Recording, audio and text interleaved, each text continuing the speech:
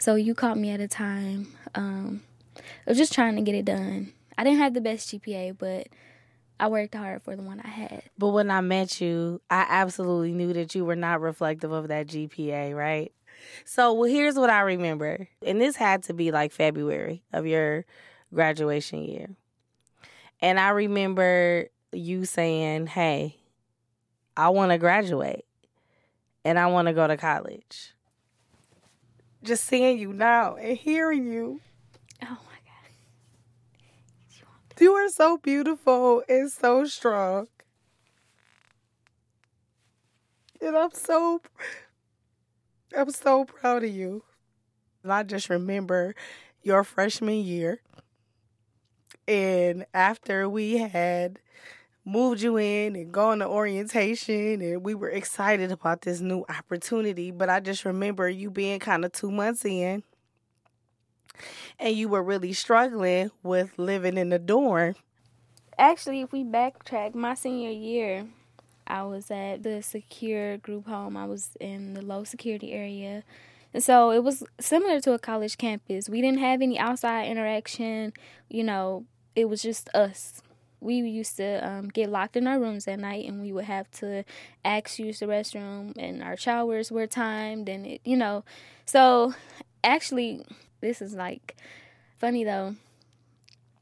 I used to still time myself at school in the showers. And, like, if I didn't make the time, like, I would just kind of get anxious and then... Because you had to be out of the shower at a certain time when you were in residential. Yeah, and, like, one of your other mentees, James, you know, and he asked me one day, like, why do you take your shower so fast? And I was just like, because I have to. But after he said that and I thought about it, like, I be in the shower for like 30 minutes at a time because I feel like I didn't have the ability to do it before. And people always ask me now, why do you take showers so long? Because I wasn't able to before. So I want to show you a picture. And I would like, when you see the picture, I would like for you to look at that person in the picture and take a moment to reflect on all of the things that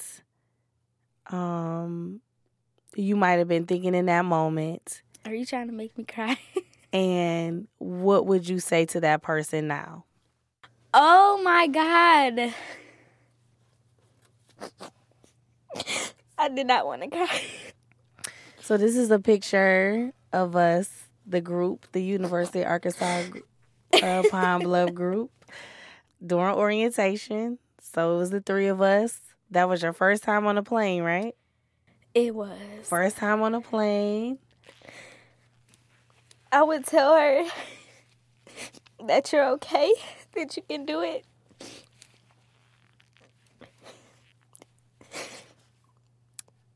You're much better than everything people said that you were. You know what? I will also tell her that, honey, that outfit is not it. That is not it. That black purse did not match. StoryCorps Detroit is supported by the Detroit Historical Society.